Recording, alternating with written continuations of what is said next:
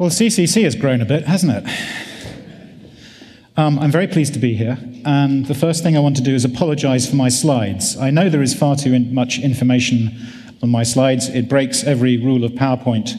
So don't look at the slides, maybe, but more listen to what I'm saying, because otherwise it won't make any sense, either of us.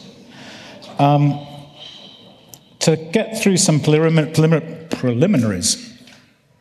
For 9 years, I was Chief Privacy Advisor at Microsoft, and I have to explain a bit about what that job was.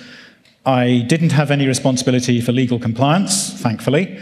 I didn't do anything really in US privacy. My job was to advise 40 national technology officers around the world.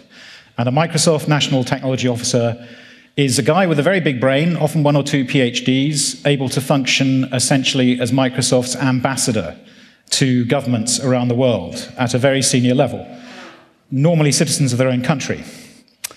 In a sense, you could boil down their job to, if Steve Ballmer then wanted to get a prime minister on the phone in half an hour, it was the NTO's job to get that done. So I didn't know about PRISM when I was at Microsoft, and what I'm about to tell you I deduced from open sources and by deciding to read the American laws. And nobody asked me to do this. What happened to me after that was I explained to a big Microsoft internal strategy conference about cloud computing with all of the cloud management there, all of my national technology officers there, the Deputy General Counsel of Microsoft, what I discovered. And I said to my technology officers, look, you ought to know this. If you sell Microsoft cloud computing to your own governments, then this law means that the NSA can conduct unlimited mass surveillance on that data. So the Deputy General Counsel of Microsoft turned green. I'd never seen anyone turn green before, but she did. There was dead silence in the room. In the coffee break, I was threatened with being fired, and then 2 months later they did fire me, without cause. So since then, I really, from 2011, went around trying to tell as many people as I could about what I'd discovered. And I've given variants of this speech now about 20 times, I suppose, but I hope this brings things right up to date as of about 2 weeks ago. And also, I'm going to tell you some things which I haven't told before. So the first thing to say is this talk is not about cloud as storage. This is about parallel processing power as a commodity. And in fact, this photo is just 2 photos crammed together. The left is a modern data center, and on the right, there's a doorway. You probably can't see the number, but the number is 641A. Now, how many people know what 641A refers to? Good, okay. So 641A came from the story of the first warrantless wiretapping episode from about 2005 to 2007. And I don't have time to tell that story, but in fact that doorway contained a deep packet inspection box installed around about 2002 in one of the main AT&T switching centers in San Francisco. So in a sense, you could boil down my talk to how likely is it, legally or technically, that there's one of those on the right in one of those on the left. So what this talk is going to be mainly about is the law underlying what we now call PRISM. And it is the 2008 Foreign Intelligence Surveillance Act, Amendment Act, which, when it was passed, had a different numbering, which needn't bother us, called 1881A. Now everyone calls it Section 702. And what it's about is obtaining foreign intelligence information. It intentionally targets only non-Americans outside the US. When I say only, that is, of course, 95% of the world's population. It's a blanket authorization for 1 year. There's a requirement to minimize access on US persons after collection and to a certain extent before collection. And the provider of these services has to provide the government with all facilities and information to accomplish this acquisition in secret. So the first point I want to emphasize, which will make sense when we come to the next slide, is this means if you're not an American, you cannot really trust cryptographic services or in general software services provided by US companies. Because even if that software or that cryptography is sound to begin with, you're going to receive software updates. And if you're not an American outside the US, a software update could be pushed to you, targeted at you, which is going to subvert your security. If you don't comply with one of these orders, it's a contempt of the Foreign Intelligence Surveillance Court. If somebody in an American company, as Marissa Mayer said last year, if somebody in an American company were to tell, say, a Foreign Data Protection Authority, that's potentially an offense under the Espionage Act, 20 years in jail or worse. So the providers of these services have complete immunity from civil lawsuits, and all of this must be done in a manner consistent with the US Fourth Amendment. And the analysis I'm giving you now is the analysis that I was giving people a year or 18 months before Snowden, verbatim. These slides haven't been changed. So what is foreign intelligence information? So we have to now go back to the very first FISA Act, the very first Foreign Intelligence Surveillance Act in 1978. And the definitions I'm showing you, the significant part I'm showing you, has not changed since 1978. It's been there that long. And the extraordinary thing is that in the legal literature, the policy literature, there is absolutely nothing written about the part on the bottom in bold. Nothing at all from the perspective of a non-American. So the print's probably too small, but in the definition of foreign intelligence information, you can see the sort of things that you'd expect, like money laundering, sabotage, international terrorism. And then there's the section in bold. And to actually get the text at the bottom, you have to unwind two levels of legal definition and substitute them in. But when you boil it down, foreign intelligence information can mean simply information with respect to a foreign-based political organization or foreign territory that relates to the conduct of the foreign affairs of the United States. Nothing necessarily to do with national security, nothing to do with terrorism, nothing to do with crime. Simply if it relates to the foreign policy of the US, which is an incredibly broad definition. You won't find a definition as broad as that in any other law, I believe. So, what is also peculiar about this definition is it's conditional on nationality. If, again, it's slightly too small to see, but if you are a United States person, that is to say an American citizen or permanent resident, where it says relates would read necessary. Necessary, a very high and strict legal threshold, but if you're a foreigner outside the US, it's relates, a very, very low legal threshold, trivial to pass. So this is the only law, as far as I know, where the very term of the surveillance information to be obtained is itself conditioned by the nationality of the person. Quite unique. So what this law did in 2008 is it combined three elements for the first time, which had actually been there in previous laws. The first part, that it only targets non-US persons located outside the US, had actually been there in a stopgap precursor law called the Protect America Act of 2007. But that expired after 1 year, and then they had to do something permanent, which was this. But that idea of only targeting non-US persons located outside the US began with this earlier law in 2007. And this earlier law of 2007 was essentially designed to clean up the first warrantless wiretapping episode, which had been raging in the US press for a couple of years before that. The second thing that it did is much more significant. In the Electronic Communication Privacy Act of 1986, it defined a term called remote computing services. And when you look at that definition, you'll see that the remote computing services, even though it was defined in 1986, is a very good definition of all forms of public cloud computing that we would call today. So this new term of remote computing services was snuck in to the FISA Amendment Act. Nobody, apparently, noticed it had been put in. And the effect of this was that all previous such laws had dealt with telecommunication providers and internet service providers, providers of communication services.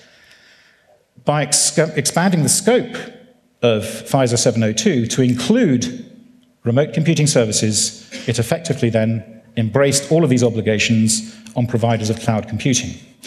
And as extraordinary as it may be, there was no commentary on this at the time. There's nothing in the Congressional Research Service, there were no law papers commenting on it, none of the civil society activism at the time noticed this. No reference whatsoever to this addition.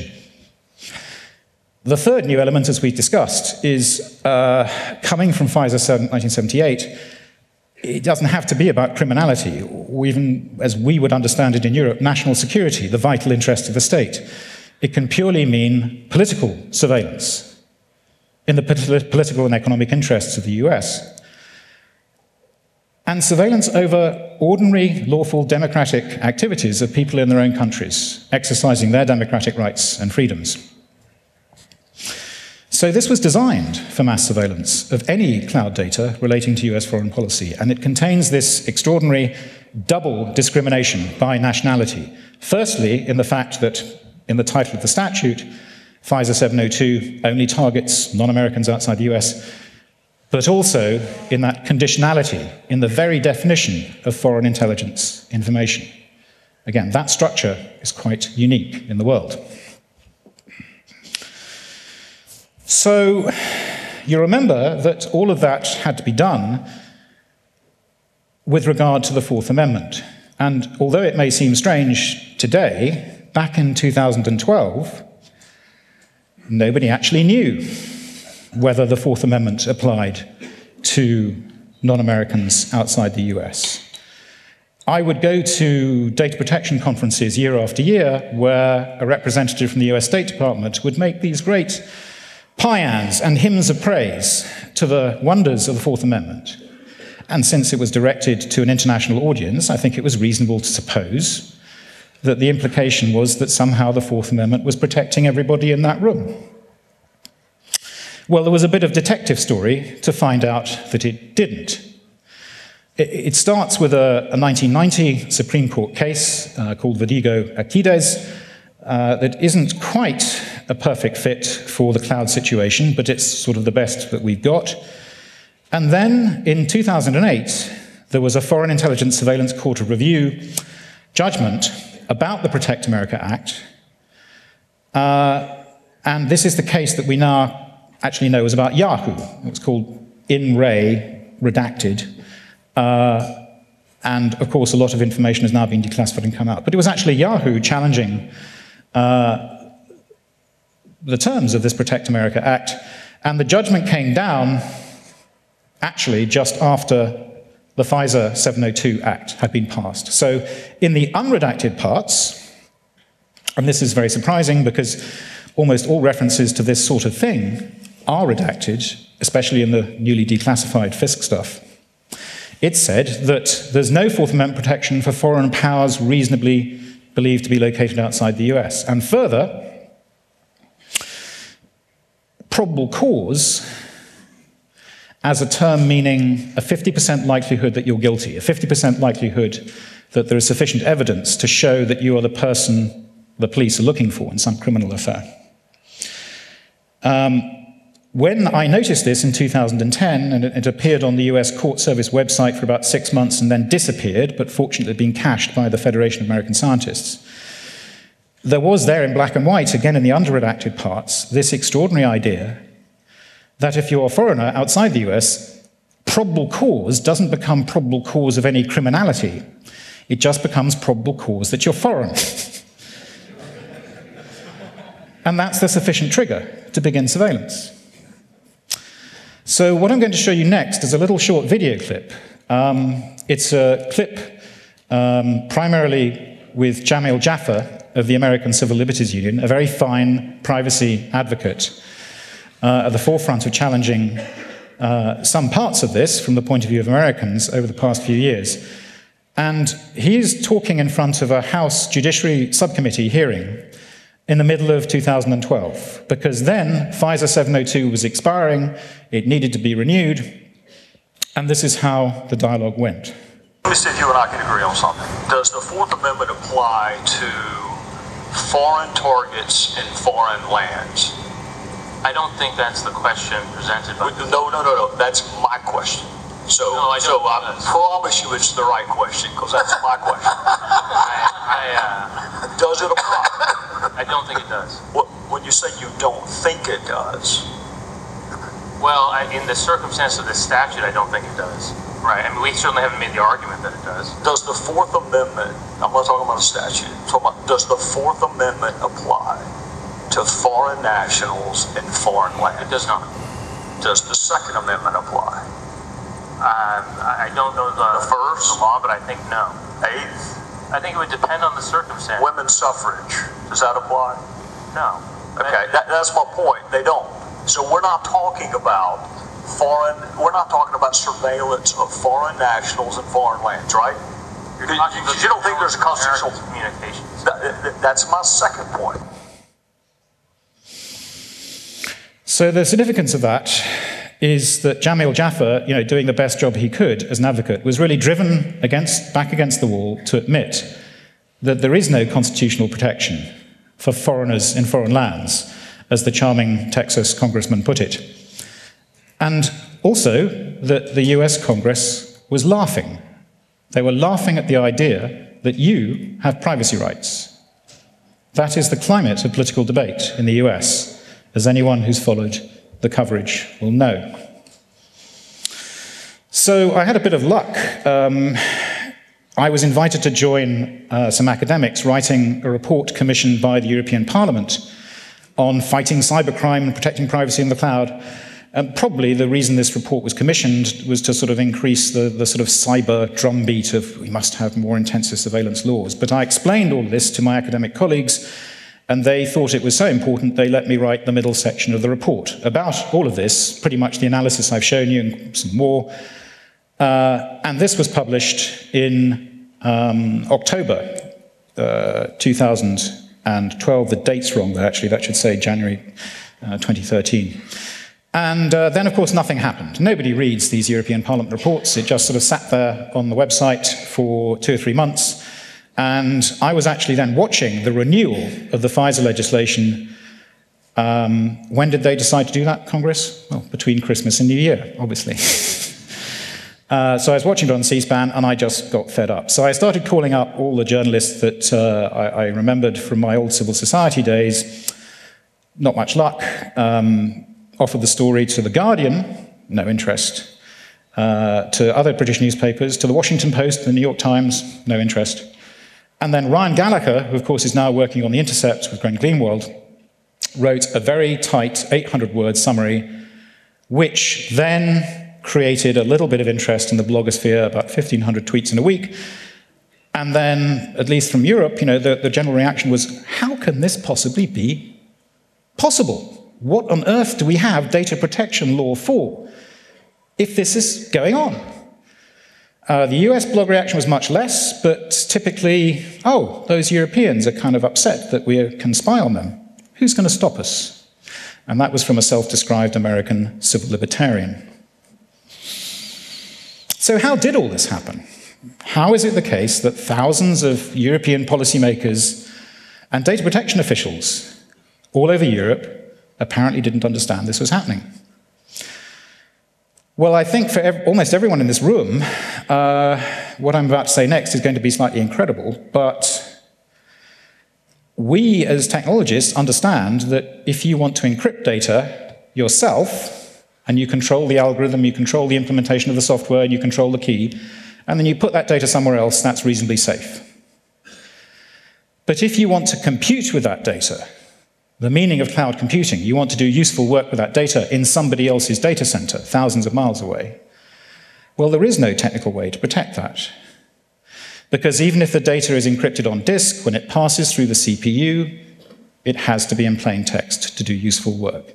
Before somebody mentions homomorphic encryption, the cryptographers I talk to tell me that it's always going to be orders of magnitude too slow for general purpose computing. And amazingly, as far as I can see, European policymakers did not understand this. They bought a whole lot of encryption blah, blah, blah from the industry that said, yes, of course we protect it. It's encrypted, isn't it? And yes, we have very good security measures and security policies. Of course, it's impossible. In fact, the cloud is more secure. But apart from that, the general structure of the lobbying from the US government in particular was that US law offers very good protection to its citizens via the Fourth Amendment, as good or better than many European countries, which is true. Therefore, don't worry about the US cloud. But of course, you can see the fallacy. Once the data in Europe goes to US jurisdiction, it's totally vulnerable to laws like FISA 702. What was also happening from about 2009 is a whole slew of what I call cloud wash. Various documents from the US mission to the EU and the proxies of the State Department. A law firm, deeply dubious, Hogan Lovells, produced a number of, frankly, deceptive, quasi-legal analyses that were pure propaganda. Respectable law firms like Linklaters, and even the European Data Protection Supervisor was making speeches at an event organized by one of the main US lobbyists, talking about using new data protection mechanisms to streamline data into the cloud. ENISA had a very inglorious role in this, which I'll come back to, and then various other usual suspects. None of those materials at all, I've now got a collection of about 30 before Snowden, mentioned FISA at all. Not even the original FISA. There was a lot of concern about the Patriot Act, but the Patriot Act turns out not to have actually been the key point of vulnerability for cloud computing. So, sort of restating what I've just said, is cloud mass surveillance a real risk? Well, what we know from what's been declassified by Snowden so far is that so far the cloud companies have not been asked to, as it were, internalize the mass surveillance. So far it appears that they have been presented with a particular selector. And you've all read enough about what those can be, I won't labor the point. But what I want you to think about for the future is this problem. We agree, I think, that you cannot protect data in cloud computing with encryption. But the new forms of cloud computing, platform as a service, you have an entire way of writing software where, as it were, under the hood, if you write the algorithm once, then the platform is supposed to take care of scaling that in a few milliseconds from one CPU, perhaps to thousands of CPUs.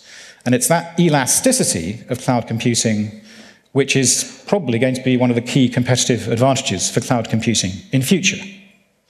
So imagine that you want to intercept that.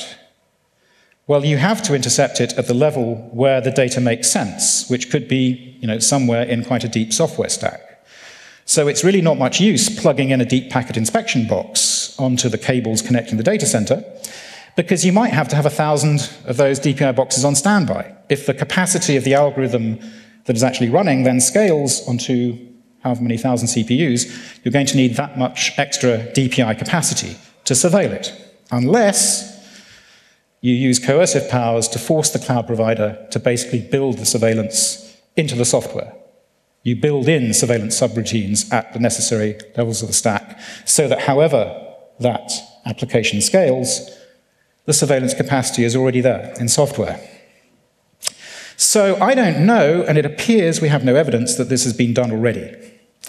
But it seems to me the writing is on the wall, that if governments are going to be wanting to surveil cloud computing systematically, they're going to have to exercise those sorts of powers. And I guess the point I'd like to make, 702 already provides those powers, even if they have not been used to that extent already. So I now want to talk more about the European side of the affair and what's been happening with European data protection regulation. As I think almost all of you will know, there is a new data protection regulation being hung up in European legislators for about 2 years, and of course discussions continued after Snowden about what form this should take. And one whole part of that regulation is concerned with the legal means of exporting EU data outside, and particularly to the US. So in the current Data Protection Directive, there are basically these ways of doing it. You can get somebody's consent. You can rely on safe harbor.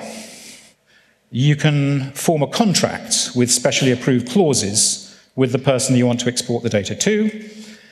And then there's also something newish called binding corporate rules. Binding corporate rules essentially allows a sort of corporation to make up their own Scouts Honor charter. We really will obey this, and we'll invent some sanctions on ourselves if anybody breaks the rules. And this is sanctified by a data protection authority. And these were invented, actually, for fairly reasonable purposes. If a global corporation wanted to do all their human resources processing in one center, and therefore collect data from all around the world to do that, this was sort of the template idea behind a BCR. But then, I think very dangerously, data protection authorities in cahoots with the big cloud providers thought it would be a very good idea to extend this idea of binding corporate rules to so-called data processors. Data processors being entities which supposedly have no decision-taking power over the data they process. They're really just acting on instructions from data controllers. So somebody, and I've got a shrewd idea who it is, had the brilliant idea, well, let's adapt this old-fashioned BCR idea, for fairly tame purposes, to cloud computing. And then we've got a template which can basically be the primary vehicle for legitimating cloud computing in European terms. So the rough idea is Microsoft, Google, whoever gets their BCRs certified. Once they are certified in the new regulation, the Data Protection Authority must accept them. They wouldn't have any discretion as they do today. And then data can be transferred into particularly US-controlled clouds. And then all questions of mass surveillance just disappear into what I call a puff of audit. Because Article 29 Working Party, the Committee of European Data Protection Authorities, were so naive that they imagined that somehow a private security auditor, if they were inspecting a data center and they noticed room 641A, and they said, oh, what's behind there? Can I have a look in there? And they'd be told, no, of course you can't. In fact, it's classified information that you even noticed that. If you tell anyone about that, you'll go to jail for espionage. Well, data protection authorities were so naive that they thought somehow a private security audit could detect these risks of foreign mass surveillance. So this diagram is supposed to show the sort of risk matrix of EU data sovereignty. And on the left, you've got 3 kinds of information. Criminal law enforcement, which probably should include most terrorism cases. Sort of bona fide national security, which in European terms we think of as being the vital interests of the state. And then essentially foreign policy and political spying for national advantage. And then in terms of the columns, you have intra-EU transfers and then EU data in the US. So the red zone is not covered by the Fourth Amendment. It's not covered by EU data protection. It's not covered by Council of Europe Convention 108. It's certainly not covered by the Cybercrime Treaty. And of course, it's not covered by the European Convention of Human Rights because the US doesn't recognize that. So all of this data for 15 or so years has been completely unprotected. Well, the story moves on. I'm going to have to accelerate a bit. In January, President Obama made a flagship speech to try and address these concerns. And of course, he's in an impossible position because on the one hand, he has to assure the American people that FISA 702 in particular, is no threat to Americans because it's designed to spy on foreigners. But then at the same time, he has to find some way of reassuring the rest of the world.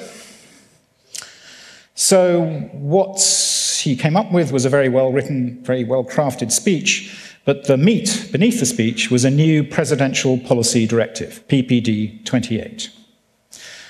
And basically there's a real gotcha of a footnote. So footnote 9 says, this directive is not intended to alter the rules applicable to US persons in Executive Order 123333, which I'll have to mention, the FISA or other applicable law. Just as a brief digression, Executive Order 12333 was created by Reagan, and essentially it is a policy directive which covers NSA activities spying entirely outside the United States. When you're basically just spying on foreigners, there's no reason to believe Americans are involved. You may have NSA agents infiltrating data centers in some foreign country. That's what EO 12333 is about, and it's policy, it's not law. And there's a reason for that we'll come back to. So in other words, in the small print, well, in the footnote, all of the reassurances in PPD 28 are basically worthless from the point of view of establishing any kind of equality of rights. There's still going to be discrimination by US nationality. If you're a US person, then a law enforcement authority would need a particular justified FISC warrant to that higher legal standard of necessity. And if you're not a US person, basically the NSA just adds your selectors to a list. Then we had a report from the so-called Privacy and Civil Liberties Oversight Board, which essentially has no mandate to look out for the interests of non-Americans at all. Their analysis of the situation of non-Americans occupied 5 pages out of 196, and frankly, I think it's misleading, tautologous, credulous junk. And there has been a vast amount of FISC declassification since, not all of which I've analysed, but basically there is this tendency that a lot of the stuff that is redacted, you can tell from the context, the stuff that's redacted is about the situation of non-Americans. So who did I warn, exactly? Actually, I first got an opportunity to try and get some interest from the Open Society Foundation way back in January 11th. And I explained to that committee, not to Soros in person, what the score was. Made quite an impact on them, but they didn't do anything. They said they only fund existing NGOs, and they've done nothing. In fact, Soros has done nothing about surveillance issues in Western Europe in the entire time Open Society Foundation has been operating. If anybody doubts that, I asked Soros that in person in March at a conference I attended, and he didn't deny it. I also warned Privacy International in June. They said they had no resources, and I tried again in October, and still no interest from Privacy International. And that pains me particularly, since I've known the guys in Privacy International and worked with them for 15 years, and I'm genuinely baffled by what's happened to Privacy International recently. I also, in September, when I'd actually left Microsoft, warned EDRI and DG Justice at cabinet level, the Polish Data Protection Authority, who did nothing, and basically put one footnote of my slide deck I'd showed him in an academic article he wrote. He, of course, has now become the Deputy European Data Protection Supervisor. The Greens were very helpful, and I have nothing but praise for particularly Ralph Bendrath and Jan Albrecht, and they are straight shooters, and I'm very grateful for the help they've given me.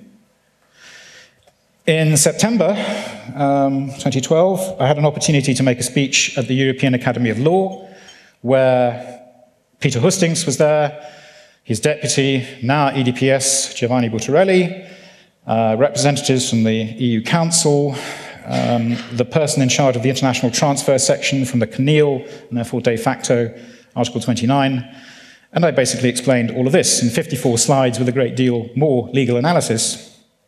Again, stunned silence, but total inaction. At a different conference, I made ENISA aware of all this, and then had some correspondence with the head of ENISA, who basically said they had no mandate to act, that this is all excluded from their mandate by national security exemptions, But then, of course, after Snowden, it would seem to be politically impossible for ENISA to say that. So ENISA concocted really rather a bogus and meretricious document sort of implying that they had factored in these sort of risks to their pre-Snowden cloud analysis, and that's totally untrue.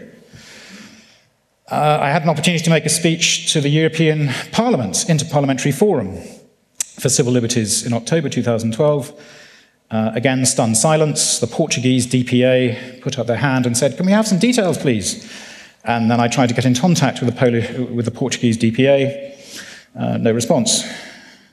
And then in February 13, that was when I made the presentation of the European Parliament report that I mentioned before in September. And that did make an impact. And immediately afterwards, the LIBE committee asked me to draft some amendments for the new data protection regulation, but I'm afraid they were mostly ignored or diluted.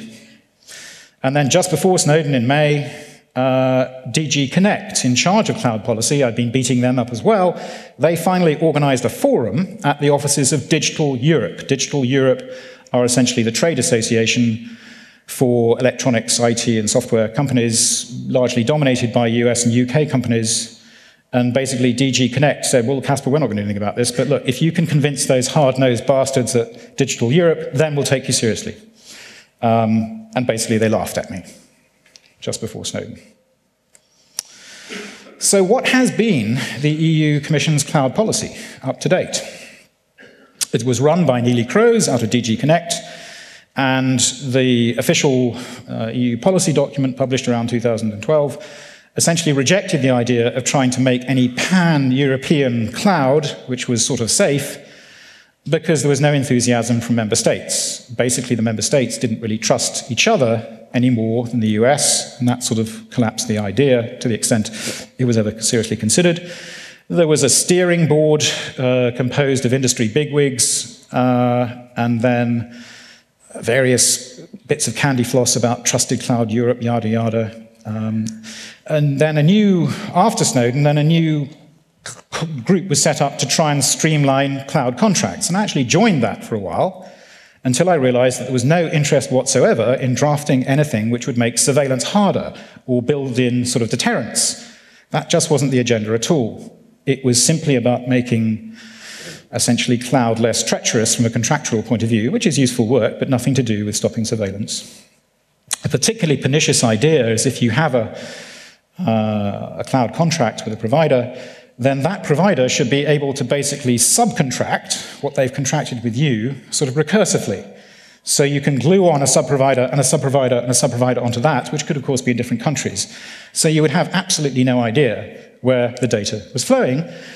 And Article 29, the data protection authorities, were pushing this idea.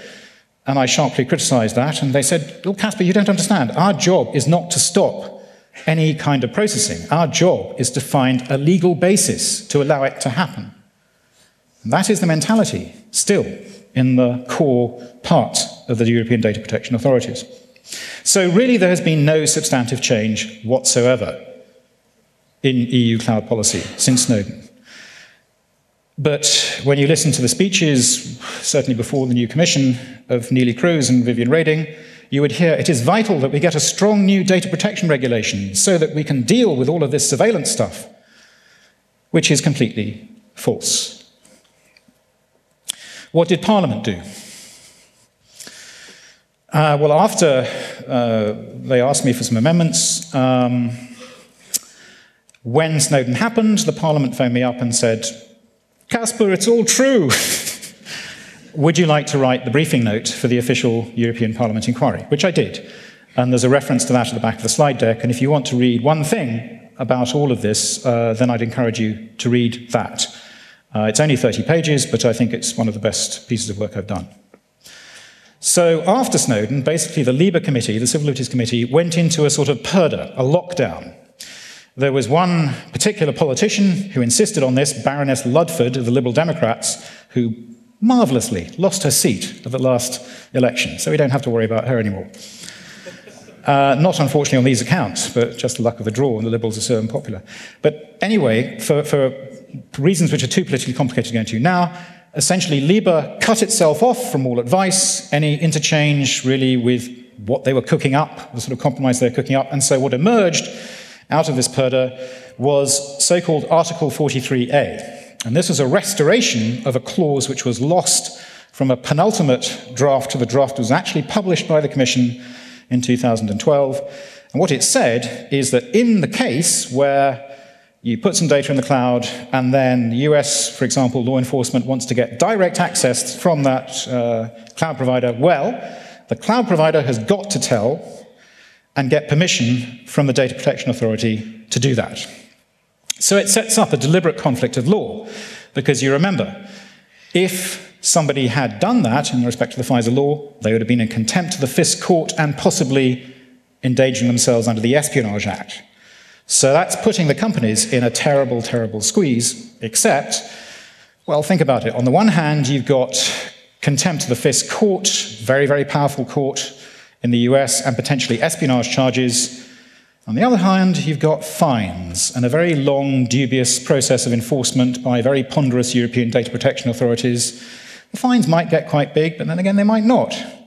So which are you going to choose? So it's not a credible deterrent. And that was a key part of the advice and amendments that I drafted for the Parliament. But they wouldn't go for it. One good thing the Parliament did do is they removed these BCRs for processes, but it's likely the Commission and the Council and Article 29, because it's their sort of baby, will want them put back.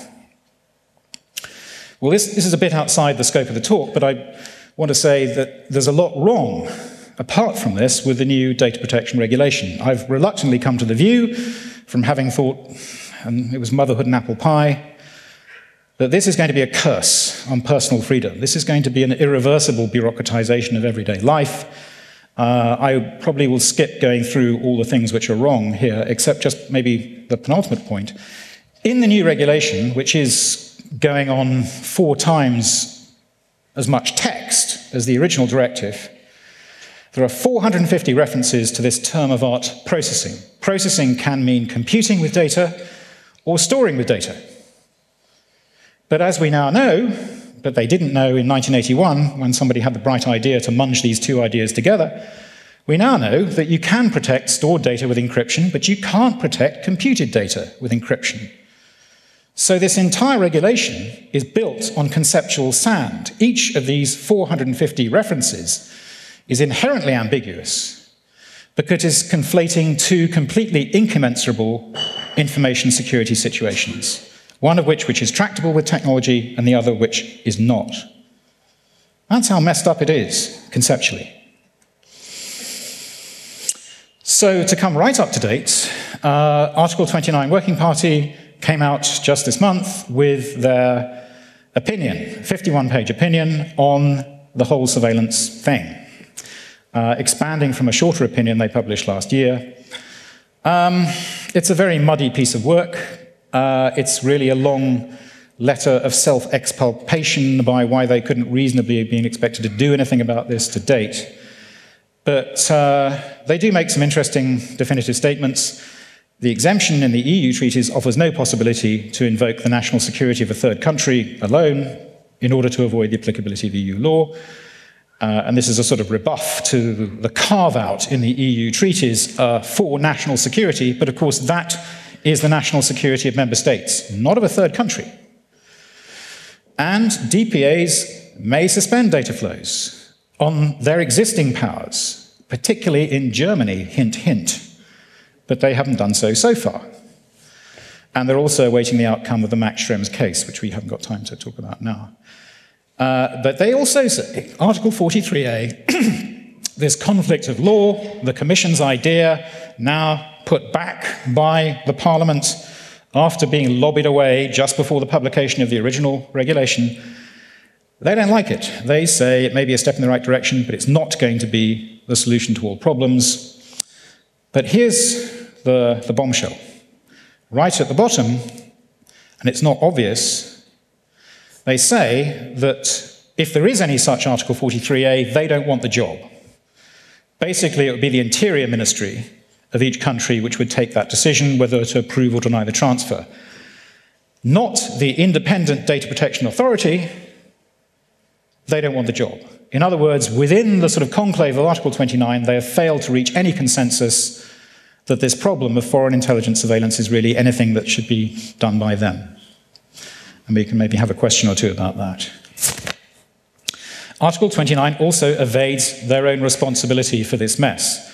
Back in 2005, in one of their working party documents dealing with all of this, they said that one of the reasons they were inventing these BCR and contract structures was so that transfers they called repeated, mass or structural, which was their sort of code for this sort of thing, precisely because of its importance, should somehow be carried out within these legal frameworks they were inventing. But 9 years later, they say exactly the opposite. They say that these instruments which they invented should not be the basis for these massive structural or repetitive transfers. So in other words, Article 29, in their folly, they got this whole ball rolling in the mid-2000s as if these preposterous legal mechanisms could possibly contain these risks, and now they contradict themselves and walk away without acknowledging their absurdity. They also don't mention the discrimination by nationality in US law, which I've stressed, and in fact in 150 opinions since 9/11, they never even mention the concept of foreign intelligence at all. The other bits I don't probably have time to explain right now.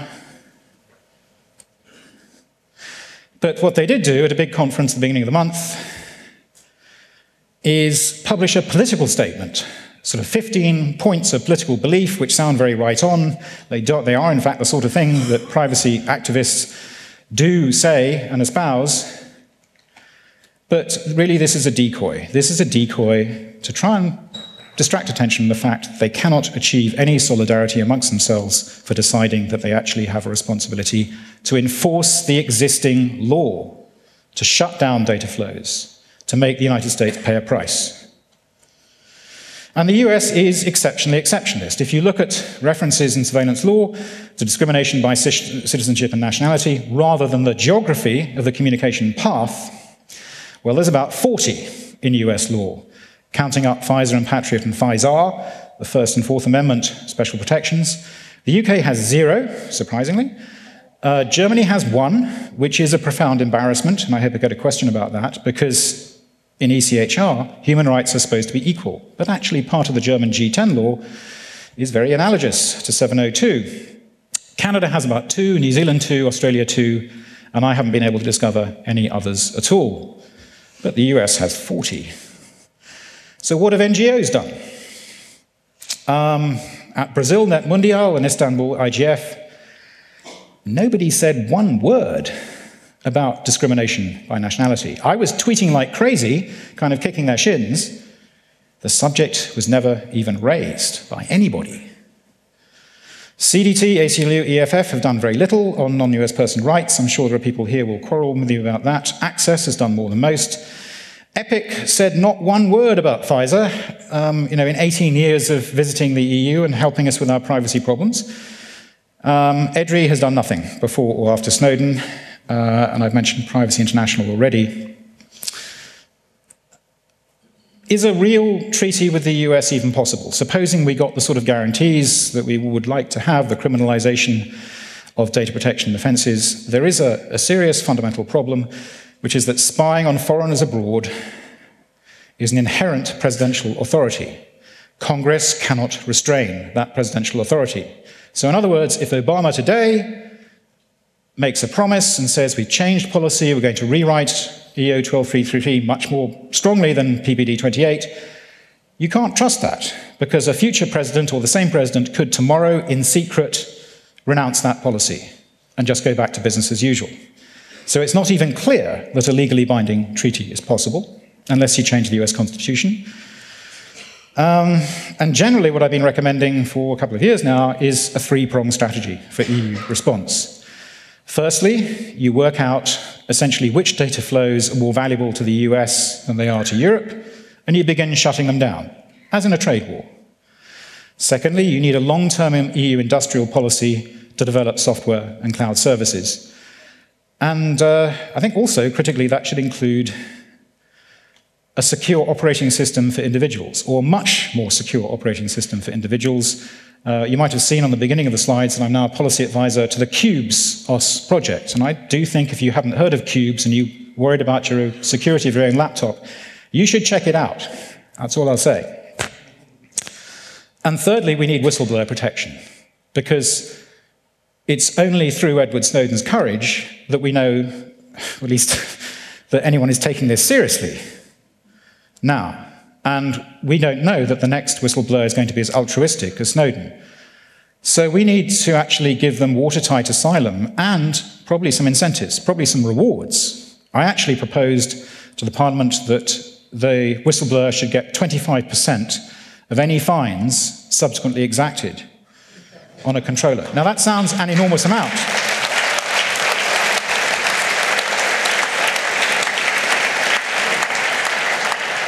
But you've got to remember, that person is likely to be an American, either somebody working for a corporation or working for the NSA, and they are going to need bodyguards and protection from extraordinary rendition and kidnapping back to sort of Guantanamo for the rest of their lives.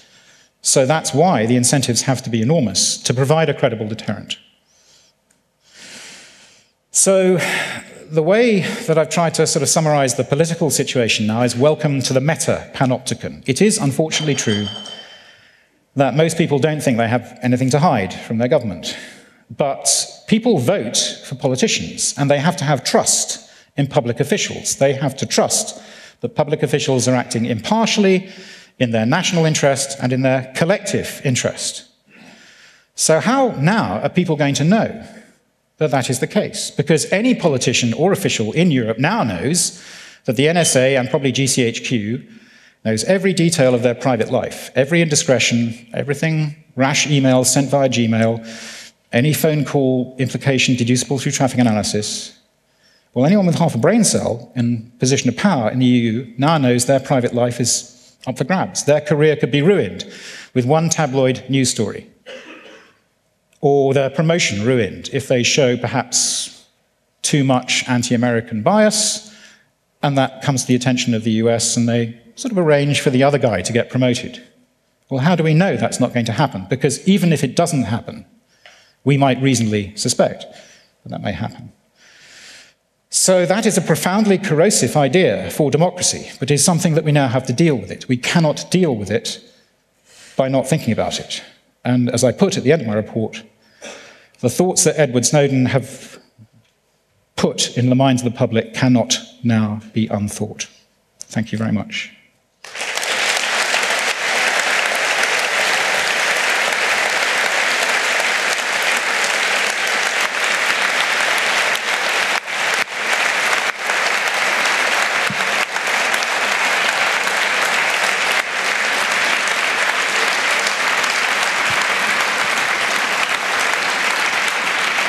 About 10 minutes for Q&A.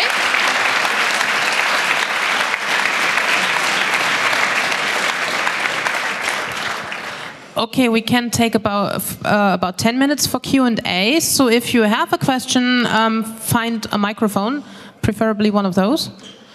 And I have a signal angel in the back, and she has a question. Yes, hello Casper. So we have a ton of questions for you in the IRC, and they were all really excited about your talk. And I just start with one. So can you name 3 countries whose laws are equally balanced in protecting its citizens as well as foreigners? So which countries could we, take as an example for laws in Europe or in Germany? So I think one important distinction is to make is there's what has been going on in reality, as we now know from Snowden, and then there is what the law is in theory. So in every European country, I believe, apart from Germany, the laws are equal. There's nothing in European laws, apart from Germany, that I've discovered where it says if you are a French citizen, or if you're a Slovakian citizen, or if you are a Czech citizen, you get better protection in respect of privacy and surveillance. What almost every other country's laws say is they differentiate between purely domestic communications, communications starting and beginning in one country, and communications which cross the border of that country. So that is the way that most laws make that distinction. But you may say, well, does that make a difference? Yes, it does for cloud computing, because the stark contrast is if you have any American data in Europe, then that data is equally protected by European data protection and human rights law. An American can come over here and start taking a case through European data protection authorities or European courts without any trouble at all, if they thought their privacy was being unjustifiably infringed. The converse is not true. All EU data, as I hope I've demonstrated, in the US, you have no legal rights at all. And that is the asymmetry created by cloud computing. Before cloud computing, the rough assumption in the build-up of these international laws for 50, 100 years was that territory was roughly congruent with jurisdiction. What cloud computing does is it just floats those two apart and creates this vast asymmetry. The mic over there. Okay, so thanks for the talk. In Germany, the parliament finally decided to open up an investigation commission after the Snowden revelations. And so they got witnesses from the German intelligence services, but not much came out because all the details are classified, which would hold as proof, and the government also protects them. And it appears that somehow the intelligence services operate in some sort of room that is independent of the law. Now, you pointed out how in the US they would be, or what they could do within the boundaries of the law. Now, my question is, do they even care? Or more formally put, how likely would you think that the US agencies would feel bound by the US laws at all? So I think that they do feel bound by the US laws. There was a great John Oliver, The Daily Show quip, which is, the amazing thing, Mr. President, is not, nobody's saying that you broke the law, the amazing thing is that you didn't have to. And I do think that when you read, the texture of what NSA lawyers have said, and the texture of the P-Club reports and so forth, they are, in a sense, legal overload. We're now getting kind of bombed with thousands and thousands of pages of American legalese. But the trouble is, none of it has any relevance for us. It is all about, because that is the only rights which exist, it is all about protecting the rights of Americans. And there simply are no rights defined for anybody else. Thank you. The microphone over there, please. Hi, I have a question about the role of jurisdiction in the era of cloud computing. And as I'm sure you know, Microsoft is challenging a ruling in the States about access to data held in the EU.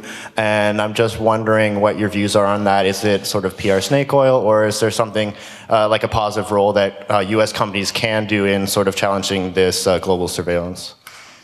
So, as I say, I'm very glad you asked me that. As you can imagine, getting fired by Microsoft for trying to warn them about 702, I do find it kind of amusing that now Microsoft is painting itself as the champion of privacy. And I'm afraid this case is not about protecting the sovereignty of European data. This is about protecting the sovereignty of Microsoft. But the short answer is the substance of that case is only about the Stored Communications Act, a part of ECHR 1986. In other words, it only deals with criminal law enforcement. So even if Microsoft won that case, and I actually hope they won't, because then that'll kind of shore up this rotten system that we have today. But even if they won that case, it would do nothing to prevent surveillance under EO 12333 or FISA. It's completely orthogonal to that. We'll take another question from the internet. So, hello? Okay. So 2 questions in the same direction. The question is that, I mean, the US are quite powerful in comparison to Europe. So one of your examples was to not give them any data anymore that they really, really want, to have something to trade off. So how do you think that will work?